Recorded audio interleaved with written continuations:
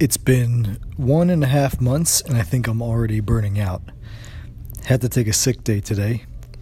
I'm looking at my stack of grading and I can't seem to do anything but cry and sit on my couch with a wad of tear-infused toilet paper and think about all of the life choices I could have made differently. Don't worry, this is not for me, but unfortunately, it is a post I found online from another teacher. Hey everybody, this is Gerard Dawson. Thank you for listening to the Gerard Dawson podcast. Yeah, so that was a post I found recently in a Facebook group for high school teachers. The title of the post was, quote, "Warning, emotions. If you don't need any more at this time, feel free to carry on."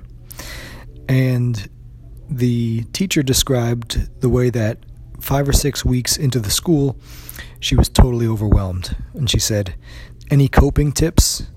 Sorry if this isn't the place to share these concerns. I'm focusing heavily on the support group portion of this group's name." It was really fascinating not just to see this post, but to see the responses. Some of them were insightful and some of them were just startling, including this one. And it said, "I would safely bet that 90% of us feel this way. I am medicated to take the edge off. It's okay to seek help, both professionally and emotionally." This really elicited a strong reaction from me. I thought 90% of teachers approaching burnout, these teachers are exhausted in the first month of school. What forces are creating these type of feelings? And I do think there's a particular tension in K-12 education right now. Teachers and administrators are having new accountability measures heaped onto their plates basically every year. In many cases, it's pretty obvious that these measures are more of political moves and less actually research-based ways to support teacher effectiveness and student learning. And you can even go further. The gap is widening every day between what the 21st century workplace and job market is asking for and what the 21st century classroom looks like. Because in my opinion, the truth is that the 21st century classroom hasn't actually materialized in most places. And I think there's plenty of teachers who have a vision of what they would like their teaching to look like in the next few years or right now that's different than the traditional model. But they have limitations. They're imposed on them by above the level of teacher or school leader.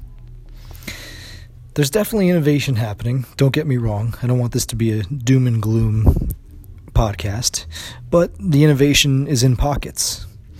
There's this tension of more accountability and decreased relevance to the traditional school model. And it can make teachers feel the way that they feel in the post that I read in the beginning of this episode. And this is actually why, I've said this before, why I'm such a firm believer in the folks who, like you, who are working to innovate in the K-12 environment. It's sorely needed. My opinion is that healthy competition and innovation support a public education model. So, my own role is to help you, if you are one of those innovators, connect with teachers who might be feeling this exhaustion and burnout. And maybe they don't even know yet that there's solutions to some of the problems they're feeling. It could make them feel a little bit more energized. It could make their day-to-day teaching job better. And it could even bring them back to a place where they feel less overwhelmed and more able to effectively teach their students. And that's certainly a noble thing to work towards.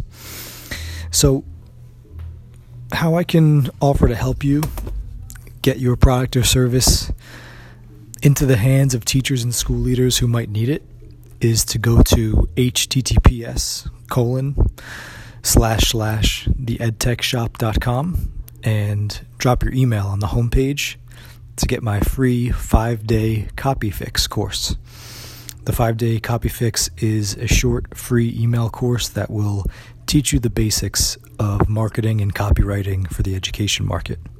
And if you do sign up, you get my email, respond, say hi. I'd love to talk to you. So until next time, this is Gerard Dawson, and thank you for listening to the Gerard Dawson Podcast.